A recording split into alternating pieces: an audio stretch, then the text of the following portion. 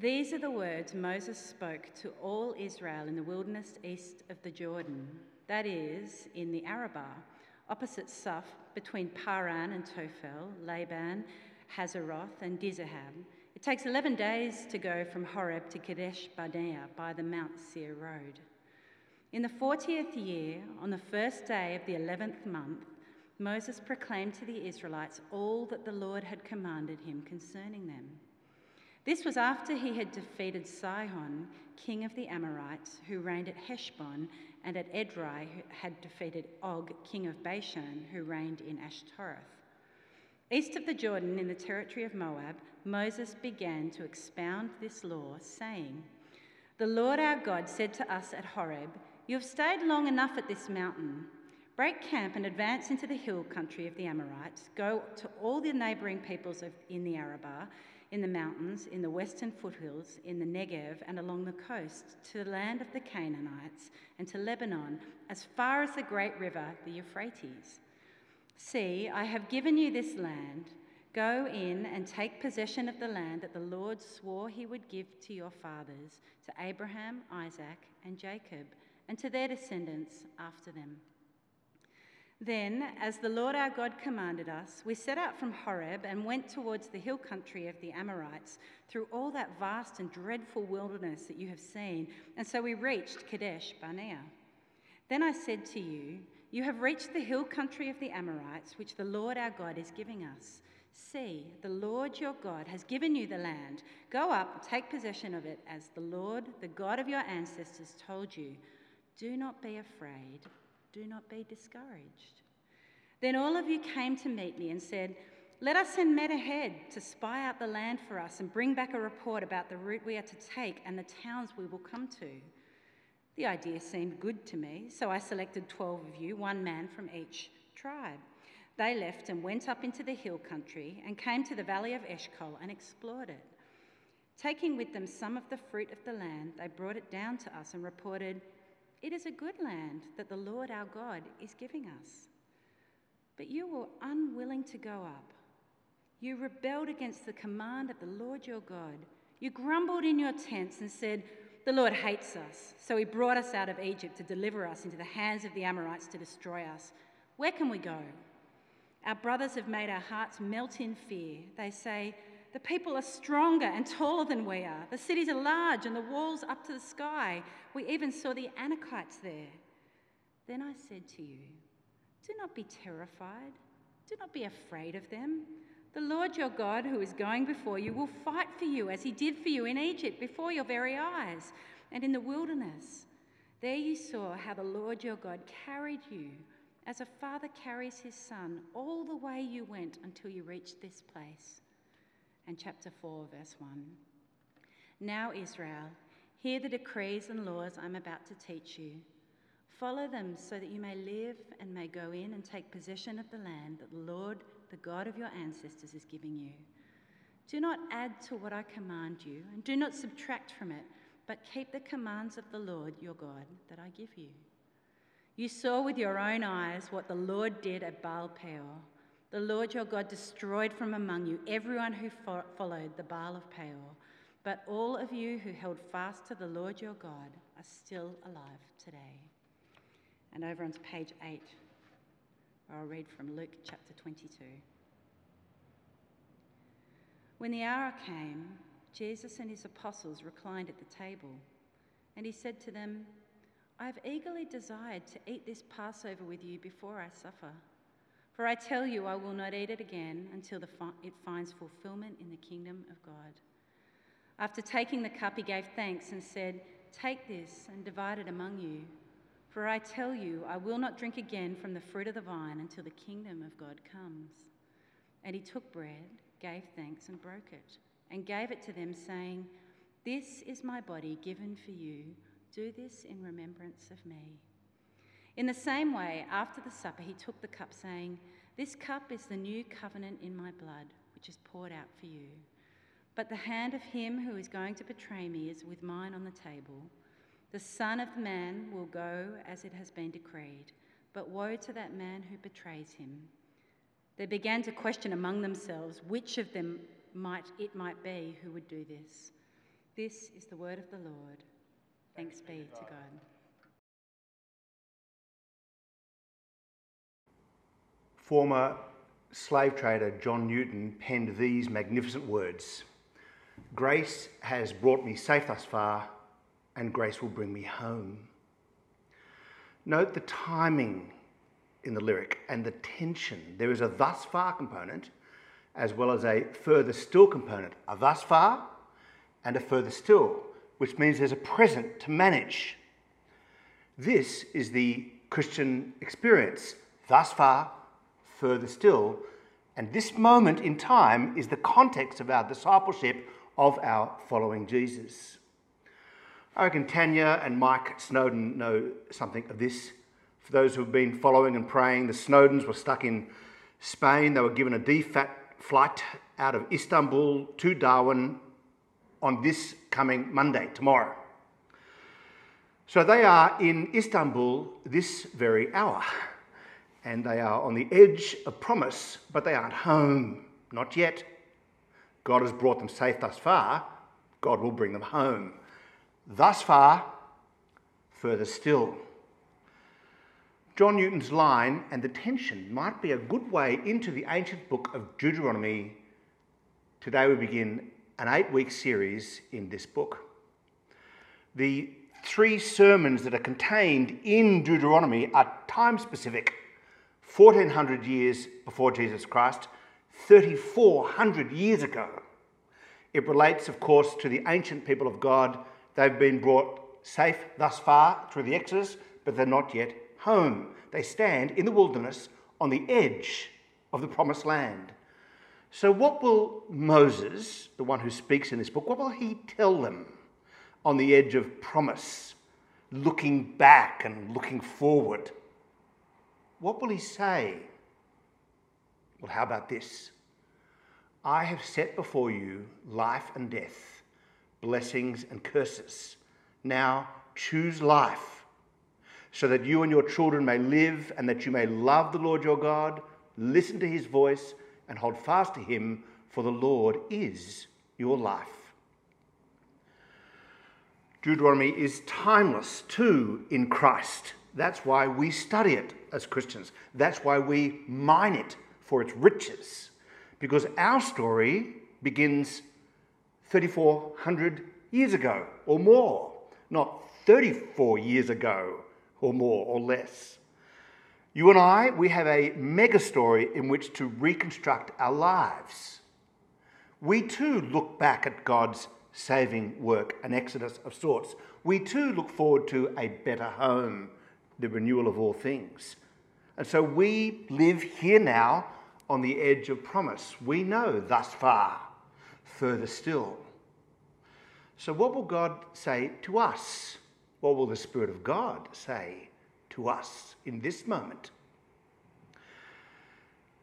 Deuteronomy is the Old Testament's manifesto for discipleship. Those ancient people, they were called to follow the Lord on that side of the Jordan River. 40 times in the book they were called to follow the Lord. Jesus says to us simply, follow me. And it comes with the same gravitas as Deuteronomy. Jesus says, whoever wants to be my disciple must deny themselves and take up their cross and follow me.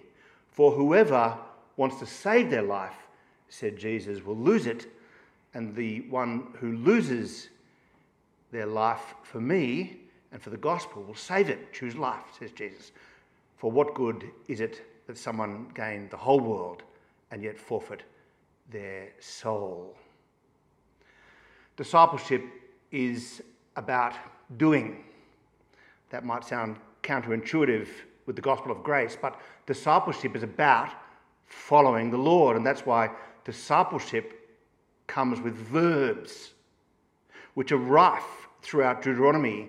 The outline in your downloaded order of service will be updated. The series is a work in progress, but we're called to remember the Lord, to love him with our heart, soul, mind, and strength, to worship him alone, to listen to his voice, to care for others, to obey him, and to sing his praises.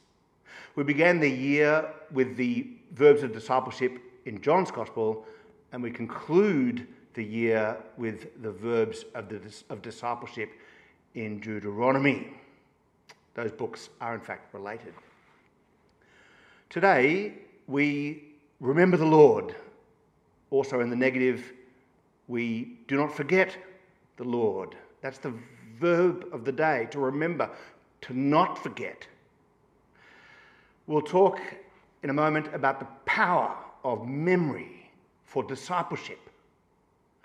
Our text today, chapters 1 through 4, is the first of 3 sermons of Moses. Chapters 1 through 4, 5 through 28, that's the long one, and then 28 to 30. 2 short sermons, 1 long one with some commentary. Today, this is the short one. In chapters 1 to 4, there are only 3 references to remembering. In chapter 4, verse 9, only be careful, watch yourselves closely that you do not forget the things your eyes have seen, or let them fade from your heart. As long as you live, don't forget them. In 4 verse 10, remember the day you stood before the Lord your God at Horeb at Sinai. In 4 verse 23, be careful not to forget the covenant of the Lord your God that he made with you. Now there is one reference to God remembering something, his covenant, for the Lord your God is a merciful God. He will not forget the covenant that he made with your ancestors. We'll come back to that.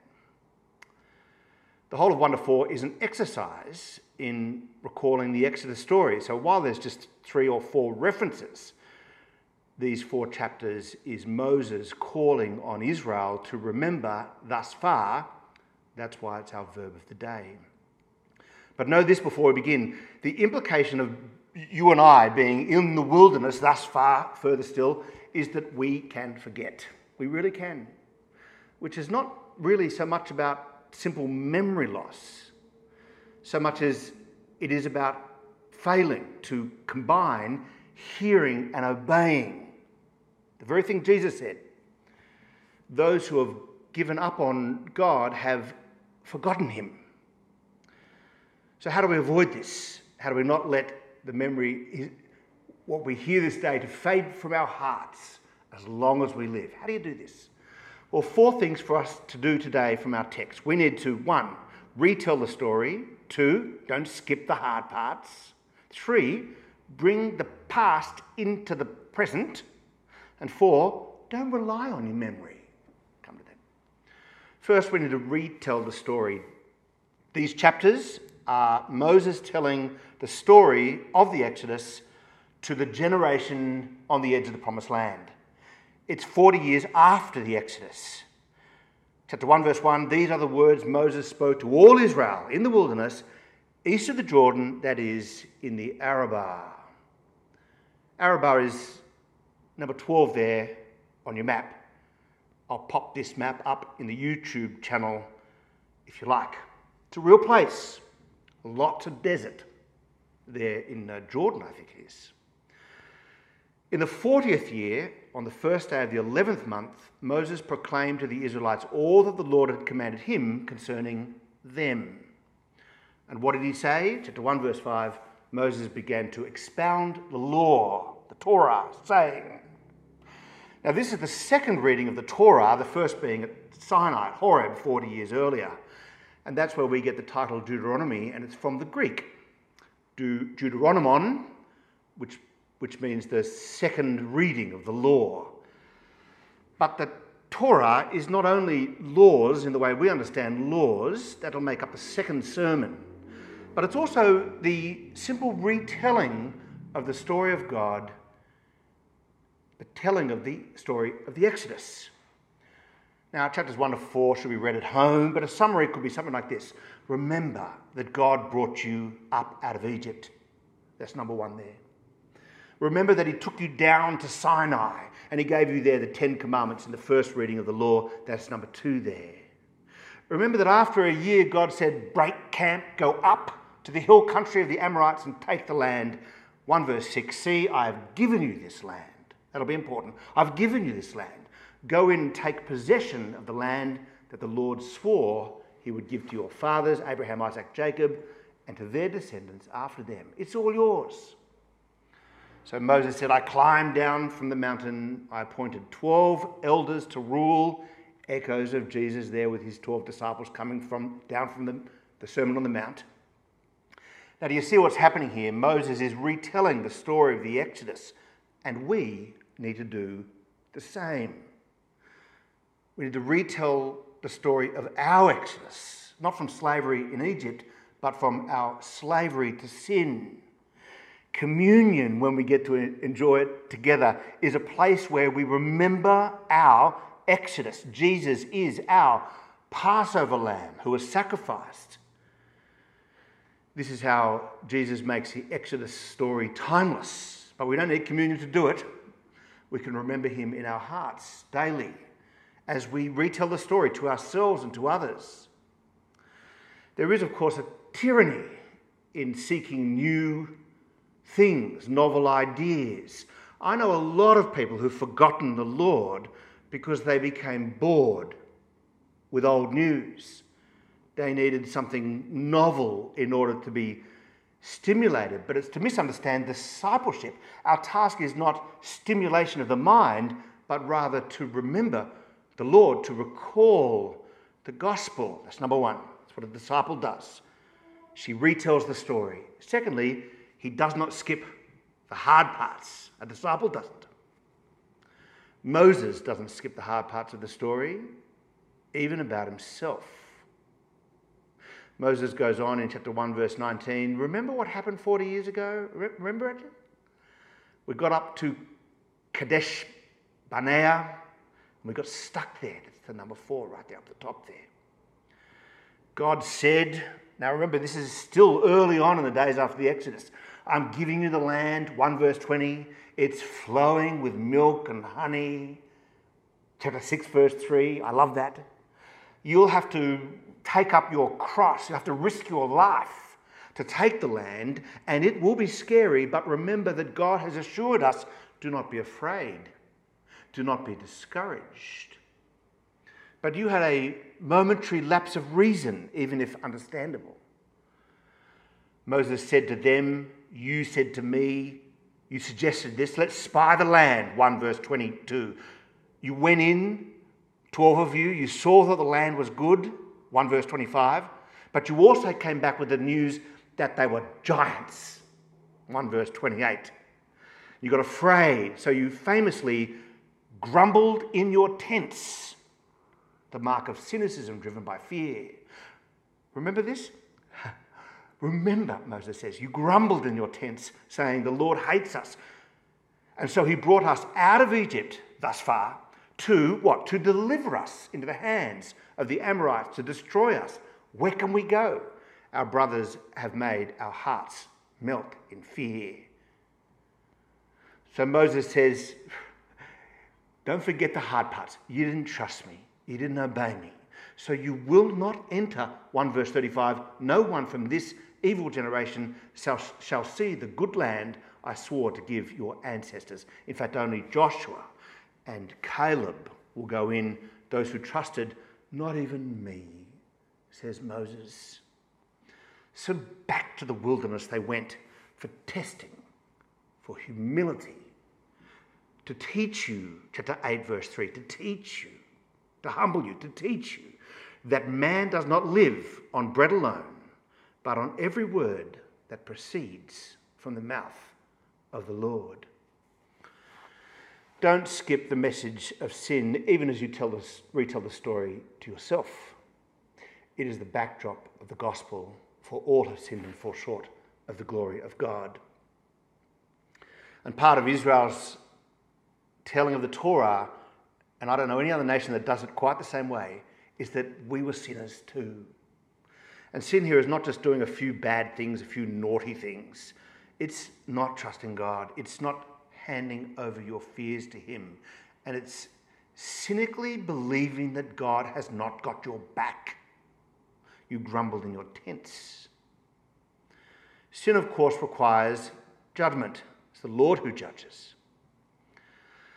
And in the case of the previous generation, 40 years in the desert was their judgment. And they were unable to see the very thing they longed for, the promised land. Psalm 95 retells the story. Today, if you only would hear his voice, do not harden your hearts as you did in Meribah, as you did on that day at Massah in the wilderness, where your ancestors tested me. They tried me, even though they had seen what I did. Today, if you hear his voice. The writer of Hebrews takes the good news of the gospel and warns us with this very text. He says that there is still a today, and there is still a today. It's today. Therefore, let us make every effort to enter that rest, to listen to his voice, so that no one will perish by following the example of their disobedience. A disciple of Jesus retells the story. He doesn't skip the hard parts. Thirdly, we bring the past into the present. A disciple of Jesus brings the past into the present. The gospel of Jesus is a victory, not of nations surrounding us, but of sin and death engulfing us. And we need to remember the story of Jesus Christ, his victory through his resurrection. And when we do, we bring the past into the present, and we do so for the sake of the future. Have a look at this line, to bring the past into the present for the sake of the future. That sentence is a bit tricky, and I believe that when you bring the past into the present for the sake of the future, the past, in some sense for us, becomes the present. Now, when Moses spoke these words, they were in the present, they were listening in the moment, but Moses was speaking about their future. He's saying to them, when their future comes, when they enter the land, then they need to remember their past. And to add to this complexity, here we are, in our present, 2021, reading about Israel's past for the sake of our future. And God is speaking to us now in the power of his Holy Spirit, and he's asking us that as the future unfolds for us, that what God has done in the past, we recall, we remember. And we need to do that so that when the future is our present, we do not forget the Lord, lest we forget. You see, we ignore the story of God at our peril, and we remember it for our blessing. Now, memory is a powerful thing. It's a beautiful thing. We have this book that we read to our kids when they were younger, Wilfred Gordon MacDonald Partridge. It teaches the kids the power and the beauty of memory from the perspective of someone who's lost their memory. A memory, so the book goes, is something warm, something from long ago, something that makes you cry, something that makes you laugh, something as precious as gold. They're wise words. But in the Bible, to remember is much more. To remember is a spiritual discipline. In the Bible, if we do not remember, if we forget certain things, we put our life at risk. To remember is a discipline. It's a mental activity. It's a mental discipline. You have to tell your heart the past. You have to tell your mind the past. You have to tell your soul the past so that you can love God with all your strength. You've got to find ways to nail the past to your present and to keep doing so in the future. That's what's going on here. Remembering saves lives, like in a marriage. And I know that many counsellors do this. They will say to a couple who've forgotten to love each other, they'll say, remember what it was like when you did love each other, because the present is not the only way to interpret the present. Bringing the past to the present for the sake of the future is what some counsellors do to help couples. In fact, I submit to you that remembering the past in some ways brings the past into the present. Without retelling the past, it's like an event never happened. It's only in remembering and in the retelling that something in the past has any meaning for the future. And Moses knows this. In Deuteronomy, we have this incredible dynamic with respect to memory. Stay with me. You need to know this. Deuteronomy is a series of 3 sermons to a group of people that were not present in the Exodus. They're the next generation. The Exodus happened 40 years before these words were spoken. The generation who had been rescued out of the wilderness had died. And this generation that Moses is speaking to were their kids. But remember these words that I began with? Watch yourselves that you do not forget the things your eyes have seen. But the generation that Moses spoke to hadn't seen those things. Remember the day you stood before the Lord your God at Sinai. But that generation hadn't been to Sinai. This generation wasn't the ones that grumbled in their tents. But in Deuteronomy, Moses addresses them as though they were the ones who were rescued. In chapter 4, verse 3, Moses even goes so far to say that they saw with their own eyes what the Lord had done, what they couldn't have seen with their own eyes because they were not alive. In chapter 5, Moses says that it was not with your fathers that God made the covenant, but with you the Lord spoke with you. Such is the power of memory. We were there when it happened. Now, the Bible does this at various points. When Adam sinned, you sinned. We were there in the garden, Romans chapter 5. When Christ died, you died, Colossians chapter 3. Your life was hid with Christ. There's an African-American spiritual that goes like this. Were you there when they crucified my Lord? And you say, well, no, I wasn't. But as we remember and receive Christ by faith, we can say, I was present at the foot of the cross. I was taken to the tomb. My very life was taken to the tomb. I share in his suffering so that I can share in his glory. And so this remembering, it's more than memory. By faith, God is uniting us to himself, but it's not less than memory. Hope begins in memory. So when we can take communion, we say this, Jesus said, this is my body, which is for you. Do this, he said, in remembrance of me. And there in the present, we take the bread and the wine. For whenever you eat this bread and drink this cup, you proclaim the Lord's death until he comes. Be disciplined about reading the Bible. Decide to begin memorizing some verses of Scripture. I decided when I was about 17 to teach in my church's Sunday school, like Churchill Kids, because I knew that it was going to help me to remember.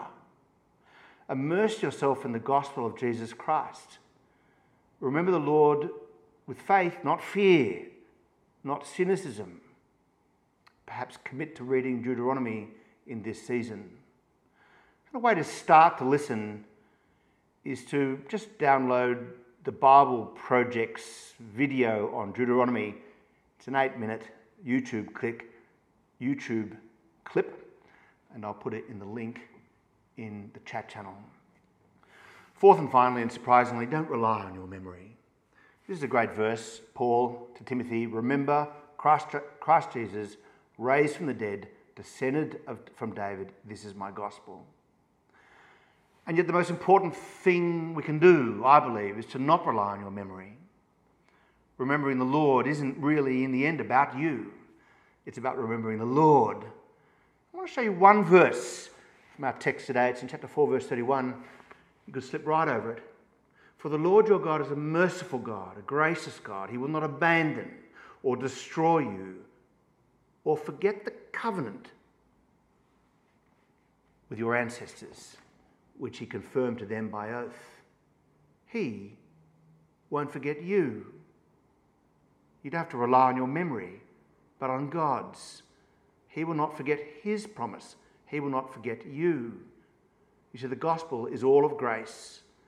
The free gift of God comes from his decision not to forget. He remembered the covenant. He sent Christ Jesus. And Christ Jesus is the new and better Moses. He is the new and better Joshua or Yeshua, who shared his name, the Lord saves. And Jesus was unafraid of the giants called sin and oppression. He went into the land of death and came out in resurrection and secured our future.